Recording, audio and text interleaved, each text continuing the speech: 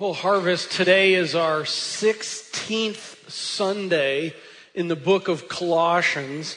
That's some 4 months, actually spanning into 5 months of time. I trust that the Lord has been using this letter to the Colossians in your life. We only have one more Sunday after today. Next Sunday is our last day in the book of Colossians. After that, then on Father's Day, we're going to start diving into the Gospel of Mark. And Mark is like the Indiana Jones gospel of the Bible. It's just action, action, action. It's just awesome. And we're going to be looking into that, spending through the rest of the year in the Gospel of Mark. Be amazed at Jesus Christ we'll be seeing there. Well, we're in Colossians. Turn to chapter 3 in your Bibles. I trust you're bringing your Bible. If you forgot yours today or don't have one, there's some in the back of the seats there in the book holder, page 984. We're in chapter 3. Here's how today is going to go. Kind of two parts to it. First part, I'm going to kind of step in. We're going to step into the text that we have at hand. I'm going to be kind of stepping into your lives on it. And then we're going to, at least halfway through, a little more than that, we're going to kind of take a step back and see the whole chapter 3 in that with some things I think are just really important to re-highlight again before we finish up this book. Let me remind you, just summary of the 3 chapters. Chapters 1, 2, and 3. Isn't that not deep? Chapters 1, 2, and 3. Okay. You with me? Okay. Chapters 1, 2, and 3. Here we go. It's know it, think it, live it. What is it? Okay, chapter 1 is know it. Basically, it comes and it says, listen, this is who Jesus Christ is. He is preeminently above all things. He is supreme. He's the one who created all things. You can see in verse 15 and following in chapter 1, it just lays it out. He created all things. All things are for him. All things are by him. Everything, just magnificence of Jesus Christ. Know him supreme. Chapter 2 is think it. In other words, just don't know some data about Jesus, but process it, think it. As we do life and as we think this stuff through, it should be happening in our thinking all the time. Jesus Christ is supreme. And really in chapter 2, Paul emphasizes this thing of don't be hoodwinked into thinking anything different than Jesus supreme. Don't be thinking anything less than that. Don't be thinking anything else from that. He is supreme. He is the one. Think that.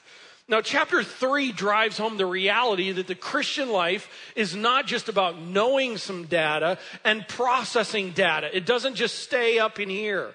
It's not just knowing and thinking, but the Christian life is about living it out in our life. And that's what chapter 3 is so laying out here. And we're going to be spending, as you know, our time here in chapter 3 today. On the whole of this, here's what's been happening. Paul has been pressing into believers this question. Is Jesus Christ prominent in your life or preeminent in your life? There's a vast difference. The definition for prominent is something that has importance. It's something that's noticeable. I like this in the definition. Prominent means notable. I mean, if I were to say what's notable in your life, you would actually talk about a number of things. Well, I am married. I have children. This is what my job is. This is what we do. This is where we live. There's some other notable things in life. That's what prominent is, something that's prominent. But you can have a whole lot of things prominent in your life. Preeminent is altogether different. The definition for preeminent is that which has paramount rank and importance. That which surpasses all others and is before all others. Now that's a different question. So I ask, which defines you? But let me ask it this way, this last week. Seriously. Between you and the Lord this last week. In your thinking about life and in life, was Jesus Christ notable? Or was he paramountly supreme and above all else? There's a vast difference. And let me ask with that as well. In your living, was Jesus Christ notable in your living? Or was he paramountly, preeminently supreme in your living? Vast difference. We're not talking about being perfect people. But here's the question. Are you pursuing after him being prominent or preeminent? Which are you pursuing after? Lord, I just pause here for a moment and I just ask that you would help us to see you preeminent. I think the fact of the matter is, everyone in this room, we have a tendency towards being okay with you being notable, with you having a place of prominence. But God, when the question is laid on the table that Paul has been pressing into the believers in Colossae, this issue of, no, is Jesus Christ preeminent? God, that's where we get uncomfortable.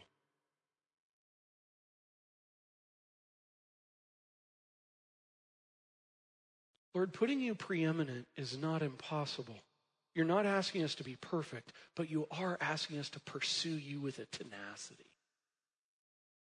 And so, Lord, I pray as we spend our time here in this text and closing out chapter 3, that it would just renew a vigor in us to want to know you in a radical kind of a way, above and beyond. Help us to see that, taste that, and pursue that with a tenacity. In the supreme name of Jesus, we pray. Amen. Well, let me pick up chapter 3. Let me actually begin reading in verse 18. Verse 18. Verse 18, chapter 3. Wives, it says, wives, hupotasso to your husbands if you're here. Remember that? Hupotasso, it means to yield. The term was you first. Wives, be you first with your husband, as is fitting to the Lord. Husbands, agape your wives. Agape, a love, but it has the sense of a sacrificial love. It is, as we talked about in Ephesians chapter 5, it is a betraying myself love. In other words, I betray myself for her kind of love, like Jesus walked down the Via Dolorosa to the cross. That kind of love, husbands. Love your wives like that, and don't be harsh with them. Verse 20, children, teens, tweens, kids, obey your parents in everything. That's a lot of things, isn't it? Everything. For this pleases the Lord. Fathers, dads, parents, do not provoke your children lest they become discouraged. The other week we took that over with Ephesians 5 and built that out. And here we are in verse 22 through 4:1, our text for today. Bondservants. The word is doulos. It's actually, in some of your translations, it says slaves. Some translation says servants, but honestly, that's kind of watering it down. Slaves, bondservants, obey in everything those who are your earthly masters, not by way of eye service as people pleasers, but with sincerity of heart, fearing the Lord. Whatever you do, work heartily as for the Lord and not for men, knowing that from the Lord you will receive the inheritance as your reward. You are serving the Lord Christ. For the wrongdoer will be paid back for the wrong he has done, and there is no partiality. Masters, treat your bondservants justly and fairly, knowing that you also have a master in heaven. Well, verses 22 to 4:1 actually have some very interesting possibilities on where we could go with this text. Okay? As you read about it, maybe you've heard this text taught before, but as you go through this, teaching on this text often ventures into areas of like political discussions. Things like racism and past or present social injustices. And it makes sense because the terminology has terminology of slaves and masters in it. And the terms of slaves and masters for us, it jars a historical sensitive nerve in us. And I'm glad it does. It jars us. It makes us uncomfortable here. But what oftentimes ends up happening is we have a tendency, especially in American Christianity, we have a tendency to seek to make it the uncomfortable comfortable for us. For me right now to take this and to tell you that what's really being addressed here is more the domestic servant slave, which is true, but I want to leave it where it's at right now. And the reason for that is because we have a tendency to, when the scripture gets into these territories, we want to quickly move out of it. We want to quickly explain it away so that it can become palatable and comfortable to us. It's almost like I'm not going to hear God, see God, consider God if I can't see him in a comfortable, palatable kind of a way. So oftentimes what ends up happening is this text goes very quickly to the employer-employee relationship and lays out some things about that, of which I'm going to do here in a little bit. But I'm actually going to leave it uncomfortable here for a little bit. Questions. Would the Lord still be good and sovereign if we in this room, if you in his sovereignty were allowed to become a slave?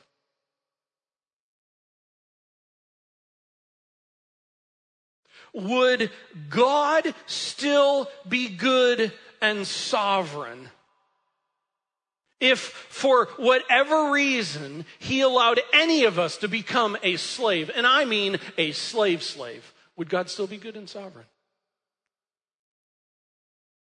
Or would that cross the line and no, God is no longer good and sovereign because he would not allow that to happen to me?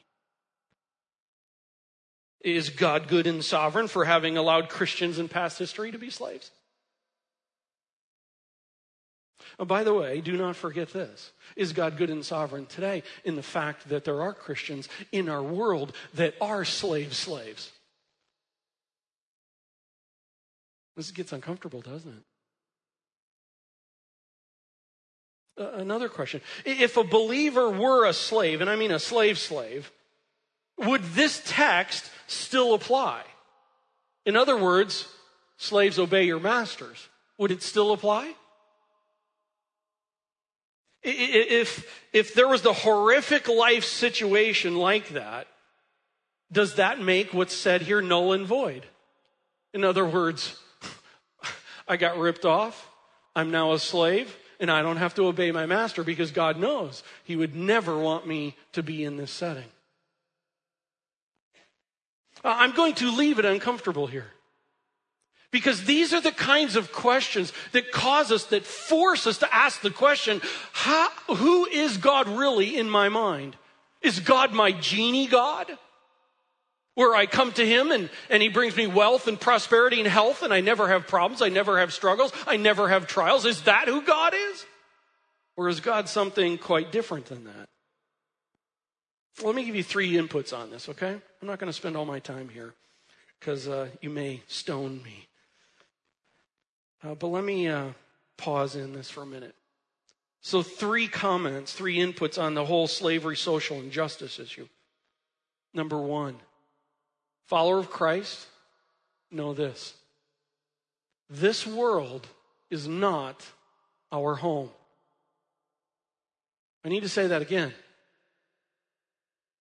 Redeemed one in Jesus Christ. This world is not our home. It's not.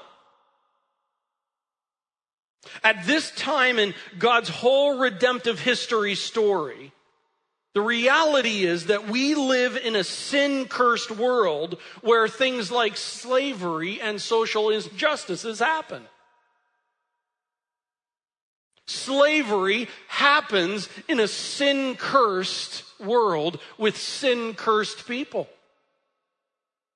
Social injustices happen in a sin-cursed world with sin-cursed people. And by the way, please understand me. I am not saying all of this like, well, that's just the world we live in. Throw your hands up, no big deal. I'm not saying that at all. I'm coming in and trying to see this theologically rightly as Scripture talks about it. But far too many followers of Christ are stuck in the confusion as to why bad things, sinful things happen in this world. You hear all the time, I don't get it. Why do bad things happen? And I think if you've been around here for a while, you've heard me answer that. That is so the wrong question. That question is easy to answer because of sin. We live in a sin-cursed world. That's the fact. And the right question is actually, why does anything good ever happen in a sin-cursed world? And there is an answer to that. The only reason anything good ever happens, and this earth and everything on it does not implode in utter sin and hell, is because God in His grace is holding back sin from completely imploding us all in. But know this, there will come a day the Bible talks about, and we'll be talking next year in Revelation, where the Lord will step back and it will implode. Listen, if you know Jesus Christ as your Savior, this is not our home. The Bible talks we're aliens here. Okay? I mean, that's the reality of it. And this world does not, cannot, will never provide what you are yearning for. It will always disappoint. It will always disappoint. And we put our desire for people to be able to satisfy what we're yearning for. And it's so unfair because they can never do that. Nor can your job. Nor can anything. Except for Jesus Christ.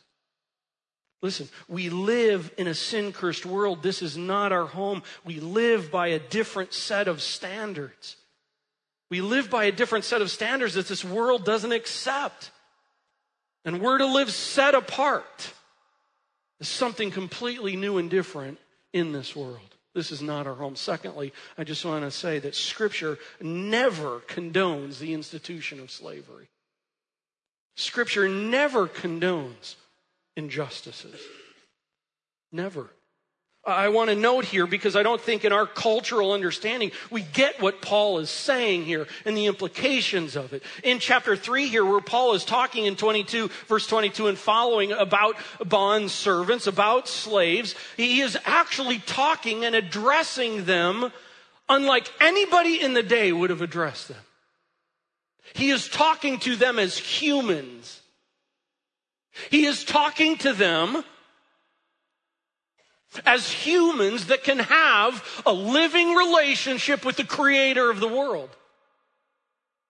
He is talking to slaves that in the day were viewed as animated machines. You know, you've heard me say, I love the movie Gladiator. And in that, oftentimes, one of the things I love about that is I'm so struck and stunned by the fact of how they can just view people as like a dog, that they live and they die. And who cares? Because that's the way it was. If you were a slave, you are not even a human. And yet Paul is talking to them as humans who can bring glory to God. We don't understand how absolutely radical chapter 3 in his conversation is. Also, additionally with that, he gives them a command. By the way, well, you think slaves always get commands. No. But he's giving them a command on how to do life before the glorious Creator God. That whole statement of giving a command to someone is giving them personhood. It is assigning to them the reality that they have a self-respect, if you will. Live this way under the Lord. Paul is saying some things that are unlike anybody in his day. It was radical. And I want for you to know that from beginning to end of the Bible, Scripture never condones slavery. But hear me on this, because this is critical. Instead of condoning slavery, which Scripture does not, Scripture does instruct the believer how to live if they are a slave. Do you see, when I just said, this is not our home. God doesn't, God is looking at this as the person who is a slave. That's not the central issue. This is a sin-cursed world where that kind of stuff happens. And if in God's sovereignty, that's the setting and the situation that you're in, live this way. Because our life here is a dot in the reality of eternity. And God understands that. And if it's like for the 50 years or 70 years or 80 years, you or I were to live as literally a slave, we're to bring glory to God in it. And our life here is but a dot in the reality of the line of eternity. Do you see how the Bible and how God just sees things so differently than you and I do? We love this place. And Paul's trying to pull us out of it. Think eternity. Don't have, as Paul Tripp says, don't have eternal amnesia. This is not our home. This is not all there is. Don't get caught up in it because we're going to be out of here. We live in a sin-cursed world. Bad things happen. This is not our home. God is sovereign and good. And we do not live for the dot of the here and now. We're to live for eternity. Okay, Doug, I got it. Can we change the channel? Because you're making me uncomfortable. Okay, let's do. Change the channel. Channel 2, employees and employers. Are there some things from this text that we can learn as employees and employers in our cultural reality that we have today? Yes. 3 things. Here we go. 1, Christian employees. Whatever your job is, work hard. Work hard. You should be, as a follower of Christ in your work, one of the people that wants to do the best job possible above all others, not a comparative way, but for God's glory. You know, we live in a world that promotes laziness and applauds laziness. Hey, not God's people. It should not be that way. In fact, I'm just going to tell you, back in the day when I had a business, some of the laziest employees that worked under me were Christians. And I got rid of them. Because they knew that they were working for a Christian company, and they thought as a Christian that they could live like the rest of the world. No. Work hard. Work hard. The text clearly says it. Everything that you do, work hard. And you work hard because it's for the Lord. Work hard for the Lord. You are serving Jesus Christ, not your boss, and you're not serving you. But Doug, I have to have money to be able to. I get it, and that's fantastic. Absolutely, that's the way God's put it up. You need to work as you can to be able to care for some of those kinds of things. But know this. Ultimately, you are working for the Lord. And I want to say it such that you understand that your work matters. Your work is not just a here and now thing. Christian, your work literally matters today to Jesus Christ. He is interested in seeing how you work out your salvation at your work as a good employee. And whether in your work you are a stay-at-home mom or dad, or whether you are working for an employer, or whether your job right now is a student, or whether your job right now is looking for a job, work hard at it for the Lord. And you work hard for the Lord's eternal compensation. You see this in the text. It's so mind-blowing in here. And again, we don't get it. Here he's talking to slaves, and in the whole reality of it, in verse 24, he says, knowing that from the Lord you will receive an inheritance. Do you realize that slaves in the day did not ever get any kind of inheritance, ever? And here in the text, Paul is saying, listen, slaves, work hard here, work for the Lord, knowing this. There is going to be an eternal compensation for you. Bam!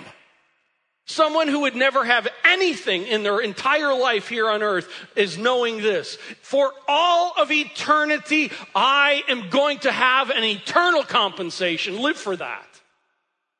And what's happening now is such a small thing in the reality of all that. Christian employees work hard for the Lord's eternal compensation. By the way, a note, Christian employers and Christian leaders, I'll just simply say it this way.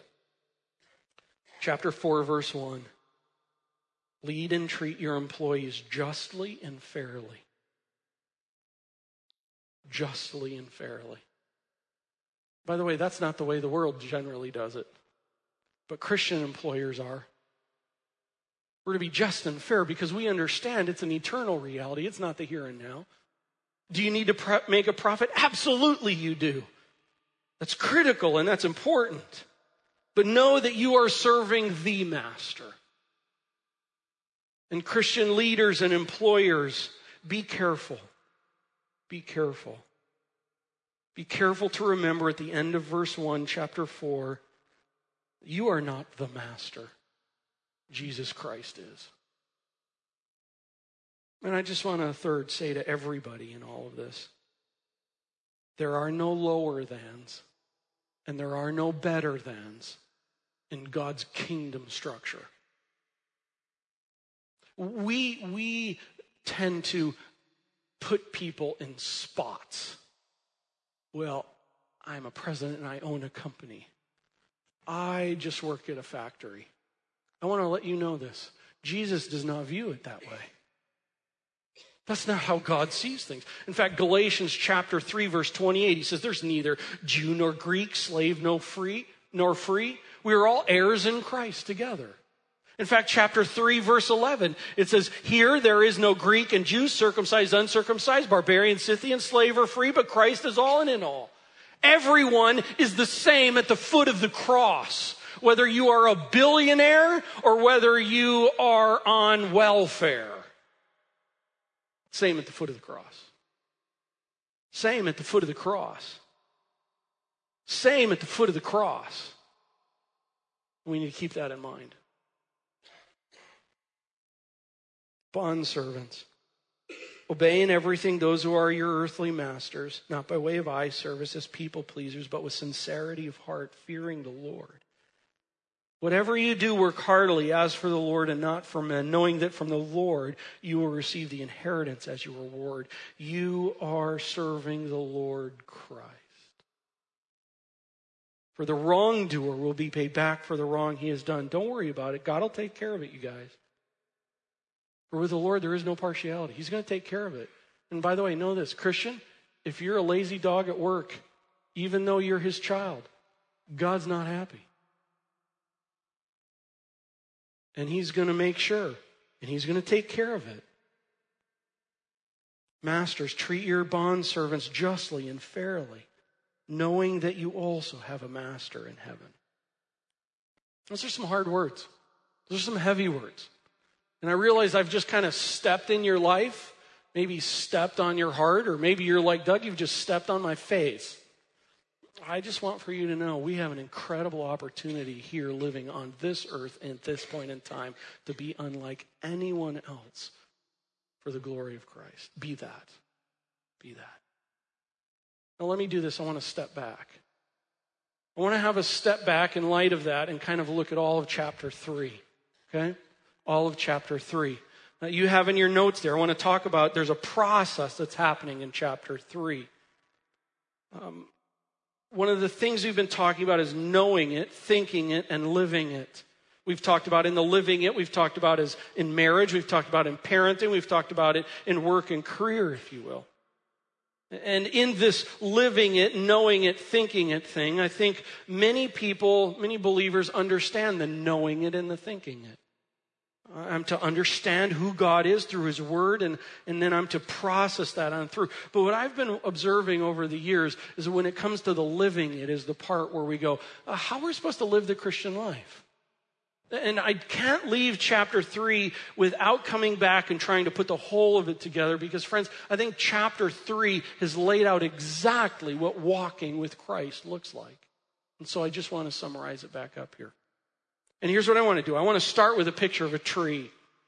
And so if in your notes on that living it process part, you want to draw a tree, you are welcome to do that. And I want to walk this chapter 3 through with you on this tree.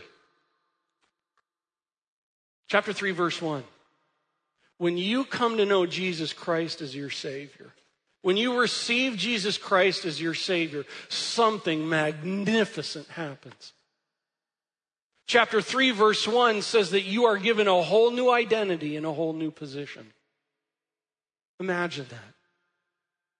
Whatever your identity has been before Christ, you have a whole new identity in Christ. From the Bible's perspective, the Bible talks about that before Christ, my identity before God was I was a sinner before God. In fact, the Bible uses the heavy-duty terminology saying I was an enemy of God because of sin. I was an enemy, and the Bible also says I was separated from God. My identity was an enemy of God, and my position was separated from God. But the point in time when I came to understand that Jesus Christ had died for my sin, and as the Bible says, as many as received him, to them he gave the right to become children of God. And when I received Jesus Christ as my Savior, my identity of being an enemy and my position of being separated has now come to the place where chapter 3, verse 1, it says, I have been raised with Christ. That's my identity. Who are you, Doug? I'm a raised with Christ one. Can you believe that? And not only is that my identity, but my position in verse 1 says where Christ is. I am now with Christ. Redeemed. My identity and my position has changed. Chapter 3, verse 1. But not only in that, the verse chapter 1 also talks about a whole new orientation, and it makes sense. If this used to be my position and identity, I will tell you what my orientation was. Life was all about me. It was all about me. Whatever pleased me, whatever I wanted to do, hey, do it. Go for it. Big deal. But now that I have my identity and position in Christ, that doesn't make sense anymore. I just have a whole new orientation. Verse 1, it says, set your mind on things above. Seek that which is eternal. That's to be our new orientation. We have a new identity, a new position, and a whole new orientation in Christ. Now, I will note this. All of that is kind of a concept reality. You don't necessarily see that, but it's a concept reality. But when we get down in the text, from verses 5 through 14, the text talked about, a few weeks ago, we went through this, talks about put off, put on.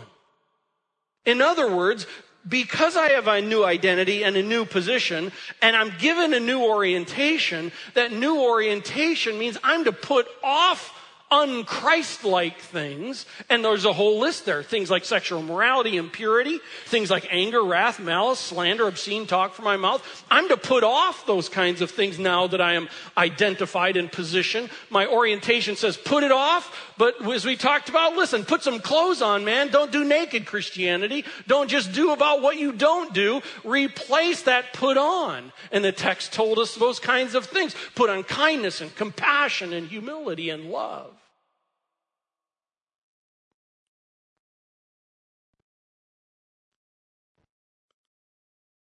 When a person comes to Christ, this happens. Man, it's beautiful. And that new orientation means I'm to put off and I'm to put on. The put off, put on, those are the things that show. Instead of being angry, I'm now to show kindness and compassion. That shows. In Ephesians, it talks about when is the thief no longer a thief? Well, put off when he no longer thieves, but also when he gives. That's the put on. You see those things. But there's one other question in this. What is the thing that helps me, drive me to be able to show that? Oh, that was verses 14, 15, and 16. Again, I'm trying to put this whole chapter in big picture for us. Verses 14, 15, and 16 tell us about three lets. Do you remember when we talked about let? Let means to allow something, to allow something to empower. To let something means not to prevent it, but to permit it. I like this. Definition of let means license. That means you license something. I'm licensing three things to happen in my life. What are they? Well, verse 15, let the peace of Christ rule. Let the peace of Christ rule. Well, what is the peace of Christ in my life? Well, the peace of Christ is all of this right here. In other words, having been separated, an enemy from God, in destruction, I am now redeemed. I am now brought in identity with Christ, a whole new relationship, a whole new orientation. I have peace with God. How sweet is that? Peace with God. Peace with the Godhead, where once I was an enemy. Hey, listen, let that fact rule in you. The peace of God. If you know Jesus Christ as your Savior, you have peace with the Godhead. Let that rule, let that rule. And then the next thing is it talks about is it says, let the word of Christ dwell. Verse 15.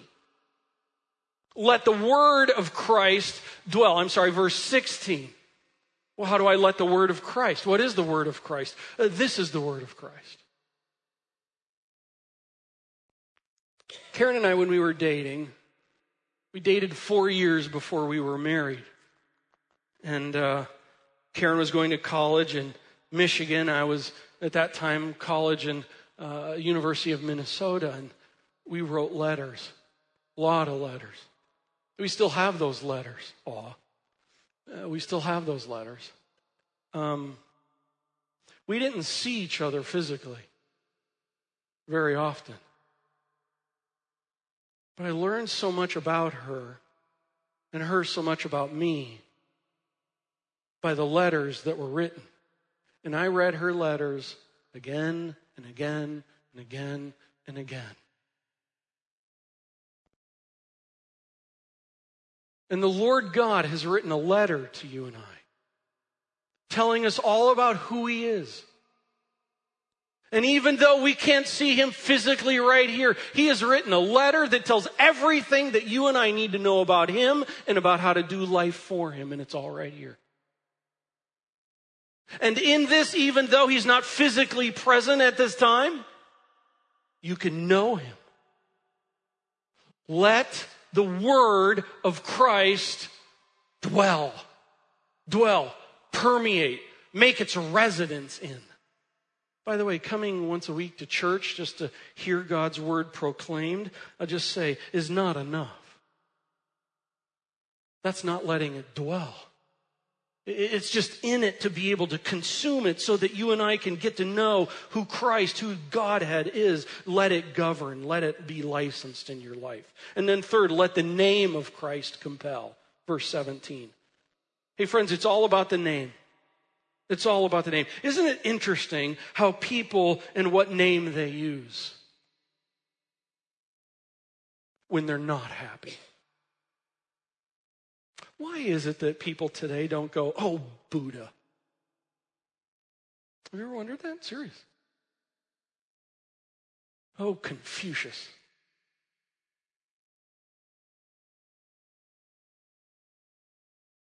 Christian. Christ one. It's all about the name. It's all about the name. It's because of the name, it's by the name, it's for the name, it's through the name. There is no other name like Jesus Christ. None. And that name, that conquering, victorious name, is the name that moved me, that I trust has moved you from there to here. It's all about the name. It's all about the name. So let me take this layout of chapter 3 and bring in the things that it's talked about. Husbands, agape your wives. Why? It's hard to agape her. It's hard to love her with a sacrificial love all the time. Why should I do that? Answer, because in Christ, you have been given a new identity and a new position. And you have a new orientation. And that new orientation is summed up in this. Let that peace that you now have in relationship with God, let that peace rule in you. It's not about what you want. It's about what God wants. And by the way, how do I know what I'm supposed to do? Agape your wives, because that's what the word of Christ says. But I don't feel like it. No. You see, it's not about your name, husbands. It's about the name of Jesus. And the name of Jesus has said, do that. And he's the one who's brought peace. He's the one who's given you a whole new life orientation. So do that. And then it's like, okay. I got to put off loving me and I need to put on loving my wife. Okay. Get at it. Wives, hupotasso your husbands, yield. Wives, you first to your husband. Why? Because you have been transferred from this to this. You have a new identity, a new position, a new orientation. That whole piece with Christ now is a relationship unlike any other relationship ever in all of eternity. And that peace that you have with Christ, let it rule. And when the peace of Christ is ruling in you, you want to know what he has to say. And so you go to his word and you find out, what does the word of Christ have to say? Well, the word of Christ has to say, wives, hupotasso your husbands. But it's hard. But I want it to be about me. No. But he has said that, and it's all about his name, not about your name. So I'm going to put off being about me. And I'm going to put on hupotassoing him. Children, obey your parents. Christ following teens, tweens. Obey your parents like in everything? Yeah, that's what it says. I'm not making it up. That's what it says. Why? Because you have a whole new identity and position in Christ and a new orientation. And that new orientation means that you have a peace relationship with God. The treaty that you have received of Jesus Christ's work has put you in a relationship where there is now peace, where there once was enmity with God. And that relationship that you are in Jesus Christ, he says that you are to obey your parent or parents. Yeah, but that's hard, Pastor Doug. Yeah, I totally get it. Been a kid and it's hard. But know this, it's not about your name, it's about his name. And so put off being about you, put on obeying your parents. And just by the way, just like I said the other day, you don't have to obey them for your entire life. Just know that. But in the time that you're under their authority, obey them. Parents, do you see how I can just keep going on? Parents, why should I raise my child to leave home equipped to handle life biblically? Because Christian parents, you have been transferred from here to here. You are now living in this relationship with the Lord Jesus Christ. You are now at peace in that. And so being at peace in that, you want to do what he wants to do. And the Word of God tells you that you are to raise your child to leave home equipped to handle life biblically. Yeah, but that's hard. I get it. It is. But guess what? It's not about your name, parent. It's about Jesus' name. Okay, I'm going to get after it. Employee. Work hard for the Lord and for his reward. Why? Because you have been given a new identity and a new position. And that new identity and that new position has a new orientation to it. And that whole new orientation and peace relationship with God through the treaty work of Jesus Christ on the cross and the resurrection means now that he has redeemed you and placed you over here. And you now want to be able to honor him. And you want to know what he has to say. And the scriptures say, don't be lazy. The scripture says to work and to work hard. And in all of that, it's like, but it's hard. I get it. But it's all about his name. And so I'm going to be that. Masters, treat your employees justly and fairly. Yeah, but I just want to kind of use them like a machine. And frankly, they're just here to crank me out. Man, I'm the stud dude. I'm hiring them. They should be worshiping at my feet. Oh, okay, let me have a little reorientation for you. You have been made new in Christ. That's your identity. You have a new position and new orientation. And new orientation means that you are in peace with Christ. And that peace with Christ means that you want to be able to know how to be an employer that honors the Lord, because it's all about his name, not your name. And so, so I'm going to be an employer and a leader who is just and fair. Friends, I'm trying to beat this again and again for this purpose. Too many people have no idea how to live the Christian life. And Colossians chapter 3 sums it up. It's all right here on a tree. And if you and I were to do this every day, could you imagine how life would be different? if you and I were living out of our identity and our position, having a new orientation that comes across because of the peace of Christ, and I'm letting that rule.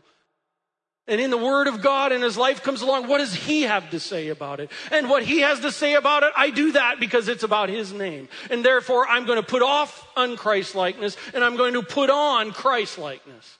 Could you imagine how life would change if that was every day, every day, every day, every day, every day, every day, every day, every day, until we stepped into eternity? That's the Christian life, friends.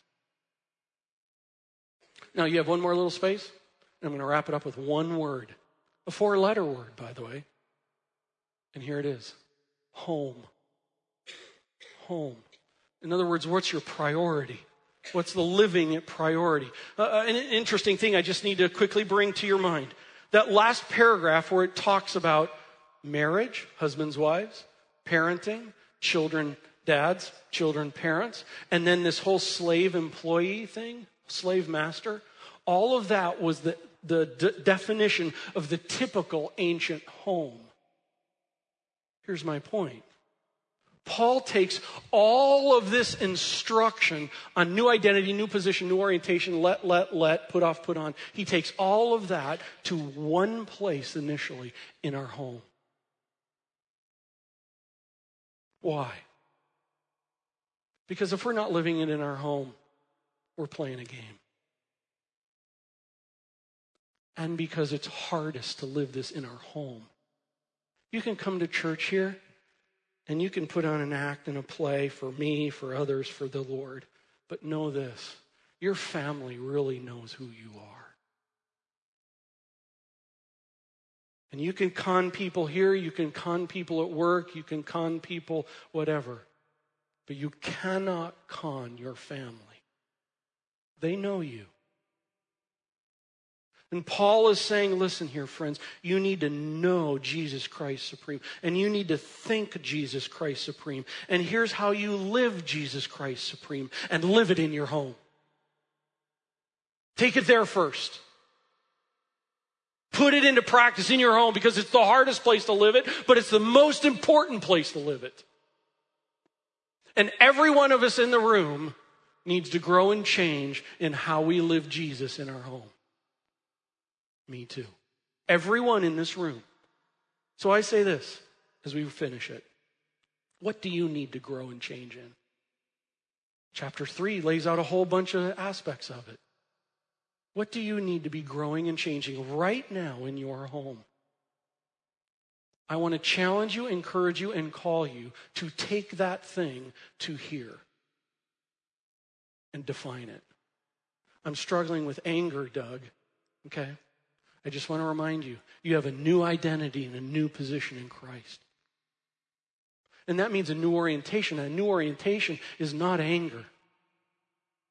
But let me, by the way, you, angry person, you have peace with the Godhead. If the Godhead could have peace with you, does that not give you hope that you might be able to be a peacemaker as opposed to an angry giver?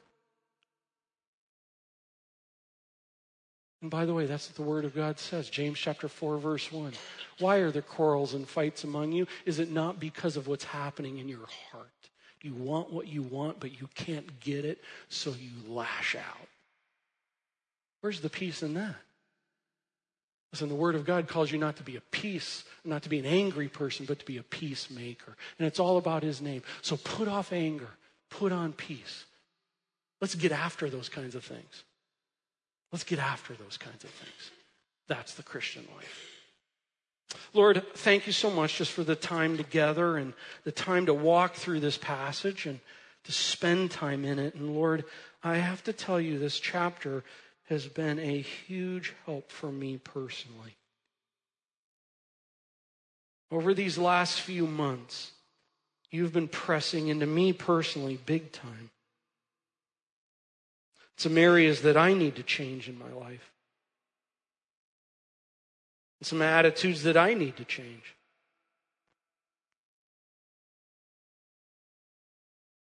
And Lord, I thank you for that. It's hard, but I thank you for it.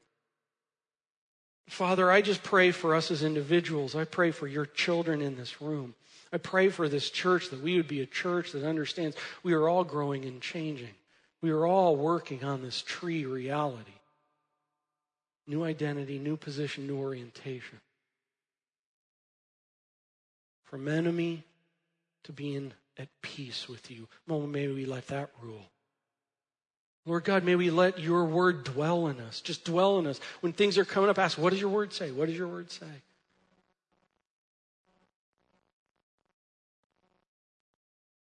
Lord, in it, may we apply your name and not ours. May your name compel us. And may that thrust us into the reality of the circumstances in life that come along with our spouse, with our roommate, with our children, with our parent or parents. God, may we be putting this to play at home before anywhere else. May we live our new identity and new position so that it's seen before the world. For the fame of your name, we do it all. We lay ourselves before you, Lord. Help us. In the precious name of Jesus we pray. Amen.